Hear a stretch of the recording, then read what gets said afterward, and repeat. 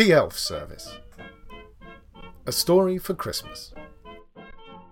Written by Tobias Sturt and read by John Millington.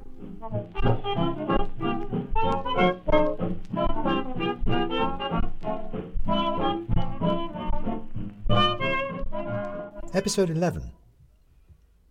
It says much about the human condition that we remember nothing so well as upset. No matter how much praise might be heaped on us, none of it will stick in our minds quite as immovably as a single criticism. Like the princess with the pea under her mattress, we toss and turn through the empty night, staring at the unresponsive bedroom ceiling, rattling round and round in the empty hollow of our memory that one cutting remark. For years they haunt us, decades, and caught on some new sharp corner of life, even an old scar can still smart. And most hurtful of all are the criticisms that we suspect to be true.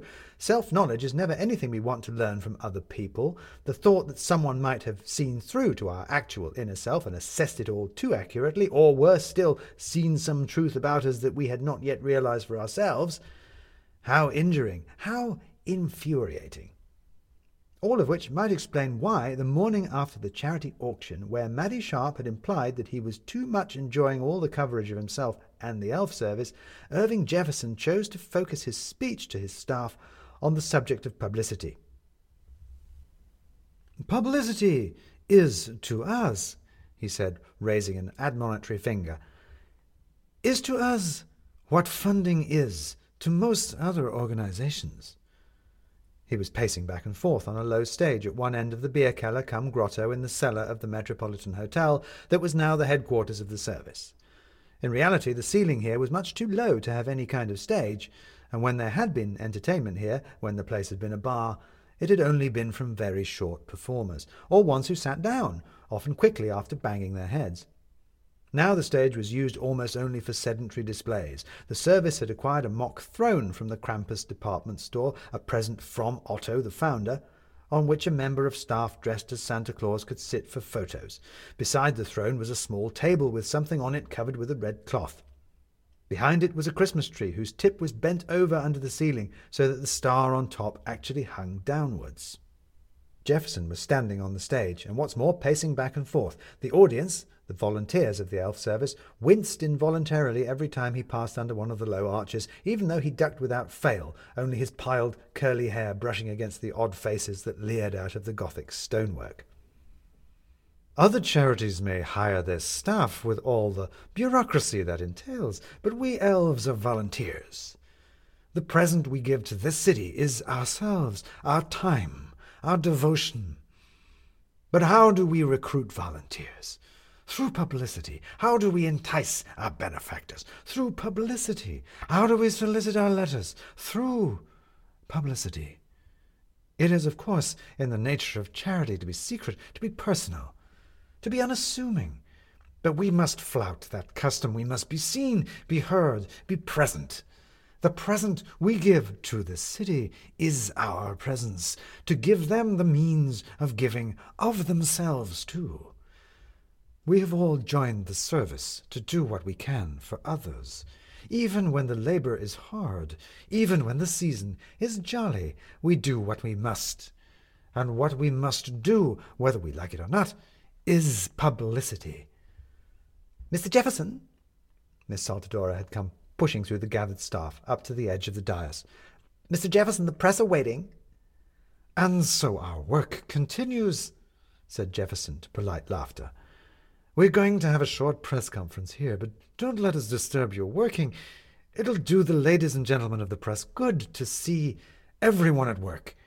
They get to do so little of it themselves." More polite laughter. The elves started to drift away to their positions at the long table in the centre of the room as a line of reporters and photographers came trooping in past them. "Miss Sharp," said Jefferson to Miss Saltadora, "from the Argus?" "I didn't see her," said Miss Saltadora. "Not this morning, at any rate. I saw her last night, although so did you." "The girl," said Jefferson, cutting her off. He had long ago realized that Miss Saltadora would just keep talking if you let her, but didn't seem to mind at all if you didn't. "Oh, yes, I have her back around the corner where your desk is," said Miss Saltadora. "Poor little mite. I don't think she's ever been anywhere like the Metropolitan before. She seems quite taken by surprise by everything." "Well, we'll have another surprise for her in a minute," said Jefferson. "An even nicer one, I hope." He turned back to the assembling press. Archer was there from the Argus, at least, and Johnson from the Post. He was starting to get to know them all now. "Ladies and gentlemen, thank you all for attending." Jefferson raised his hands in salutation and started pacing across the stage again. Every photographer there hefted his camera, ready to snap the moment that this wonderkin smacked his head against a gargoyle and came plummeting to earth. "As you're all very much aware, the Elf Service has, with your invaluable help, become the sensation of the season. And thank goodness, and thank you, that it has. For what is the sensation of the season, after all, but charity? That is Christmas. Goodwill to all men, generosity, the giving of gifts. There are rich and poor in this world. There are those born with talents suited to their times, and those who fate scorns. There are those who dream great things, and those who accomplish small things. But each of them has a place that fits them. They do not always find it, nor does it always suit their ambition, or equal their gifts. But there is a place where they suddenly appear correct, a hole in the world in which they fit neatly and satisfyingly. For Irving Jefferson, that place was on a stage, talking to an audience. It didn't matter what stage, it didn't matter what audience, it didn't matter what he was talking about. All that mattered was that he was here and they were there, and they were listening to him. It's entirely possible that he wasn't quite aware of this, that he didn't notice how his high shoulders suddenly relaxed, how his chin came up, how his whole body loosened, like a boxer shaking out before a fight. But to even a casual onlooker, it was evident.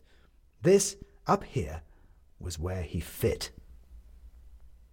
"It is the sensation of the season to consider others," he was saying, "and to consider ourselves, and to consider how we all live in each other's lives, how what we do affects others for good or ill, how we might injure each other and how we might help each other, how we might have wronged each other and how we might make right. Regret is a great engine of generosity, ladies and gentlemen, and guilt a fount of charity. Don't we at the Elf Service know it, and don't we trade on it? And you have abetted us, too, helped us publicize the great sadnesses in our city, to rouse the responsibility of our neighbors to do something about it. And through us all, great things have been achieved. This is the first letter that was ever given to me as director of the Elf Service." Jefferson took a folded piece of paper out of his pocket and flourished it. "Our first letter to Santa, a letter sent by a little girl who had nothing and wanted even less. A girl without a home, without parents, without Christmas, who only wanted a doll to play with. But you all know this, thanks to Miss Sharp of the Argus." Jefferson paused for a moment, scanning the faces of the journalists in front of him, in case Maddie Sharps might have intruded among them while he was talking. But it hadn't. "Because she, with the help of our faithful newsies, found the writer, Midge." He flung out a hand dramatically towards the far edge of the stage, where Miss Saltadora shoved a mute Midge into the light. The little girl had not at all understood what was going on, but had put up with being scrubbed clean and thrust into a new dress, with all the wary perseverance of someone to whom confusing and outlandish things were constantly happening. She still didn't really understand, and stood staring out at the crowd in front of her, waiting for someone else to do something. Jefferson did. He bounded towards her, putting a hand on her shoulder and turning her a little to give all the cameras in the audience a good shot of her face. "The little Midge who lives in the bottom of a cupboard up in a boarding-house in the market," he said. "A little girl who asks for nothing more than a doll. Didn't you?" He said this to Midge, who stared back at him mutely. He'd just said that before. They all knew that already. What was he saying it again for? "Nothing more than a doll," said Jefferson, when he realized Midge was not going to contribute, "because she dared not dream of anything greater. But what of that seasonal sensation, ladies and gentlemen? What softness might it knead into the hardest of hearts? Of what regrets and responsibilities might it remind the stoniest of souls? Why, it might even soften the heart of the sort of man who would abandon his own family. It might give a pang of regret to a man who would let his own child go begging in the gutter for scraps, a man like Midge's father. And Jefferson flung out his other hand to the other side of the stage, and up out of the shadows came a bent figure, hard to tell whether bowed under the weight of guilt or just avoiding the low ceiling. A middle-aged man with an old man's face, partially hidden by a scrubby beard, a battered hat turning in his hands. "Michael McNulty," said Jefferson, "Midge's father, a man who has led a hard life, who has even been incarcerated, not for anything serious." He held up a conciliatory hand.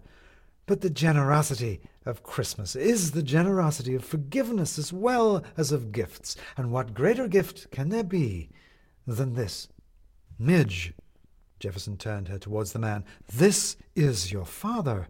Michael, this is your daughter." I'm awful sorry," said McNulty to the crowd, and then remembering to Midge, I'm awful sorry, little un. Will you forgive me?"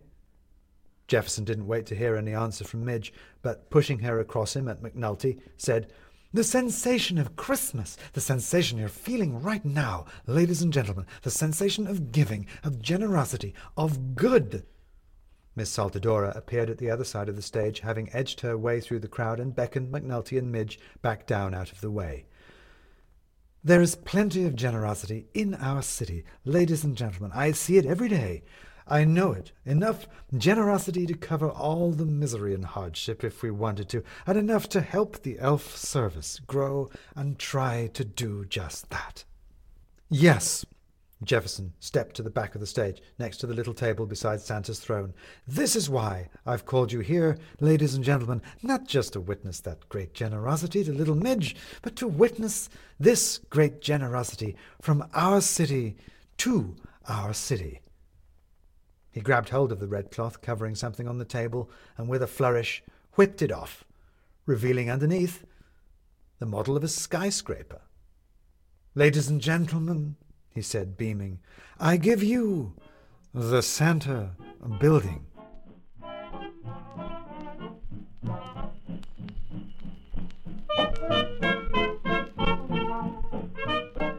You have been listening to The Elf Service, a story for Christmas in 24 daily episodes. Read by John Millington and written and produced by Tobias Sturt. The music is Santa Claus is Coming to Town by Riley Farley and their orchestra from the Internet Archive at archive.org. Our illustrations are by Jamie Lemon, and you can see more of his work at jamielemon.com. This podcast is distributed by Acast, and you can find all of our stories there or on our website, christmasstories.co.uk, where you can also sign up for our newsletter. But wherever you found us, if you like what we do, please rate and review it, and share with someone if you think they'd like it too. More importantly, though, make sure you're here for the next episode of The Elf Service.